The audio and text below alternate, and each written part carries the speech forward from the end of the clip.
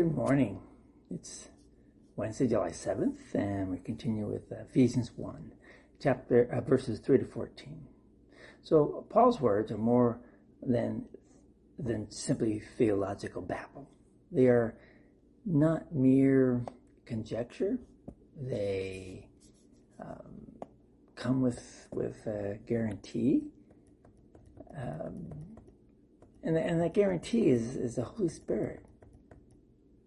And God gives you and me, the Holy Spirit, as a foretaste of what lies ahead when God's kingdom is fully established, described as a new heaven and a new earth. The gift of the Holy Spirit is a deposit, if you will, a down payment of the blessings to come. He is also a seal, a stamp, a guarantee of the glory to come. The Holy Spirit provides the church, and thus you and I, with its identity and vocation.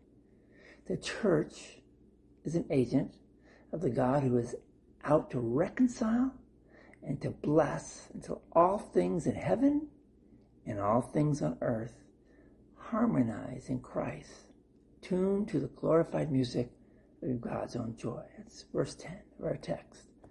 In many ways, you and I are like a family living above a huge oil deposit, or one who has an antique treasure in the basement. All that is needed is to discover what is already ours, what is yours, what is mine. When we do, our lives will be changed.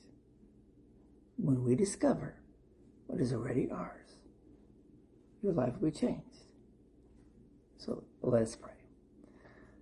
Oh Lord God, thank you for the Holy Spirit who has enabled me to discover what you have given me.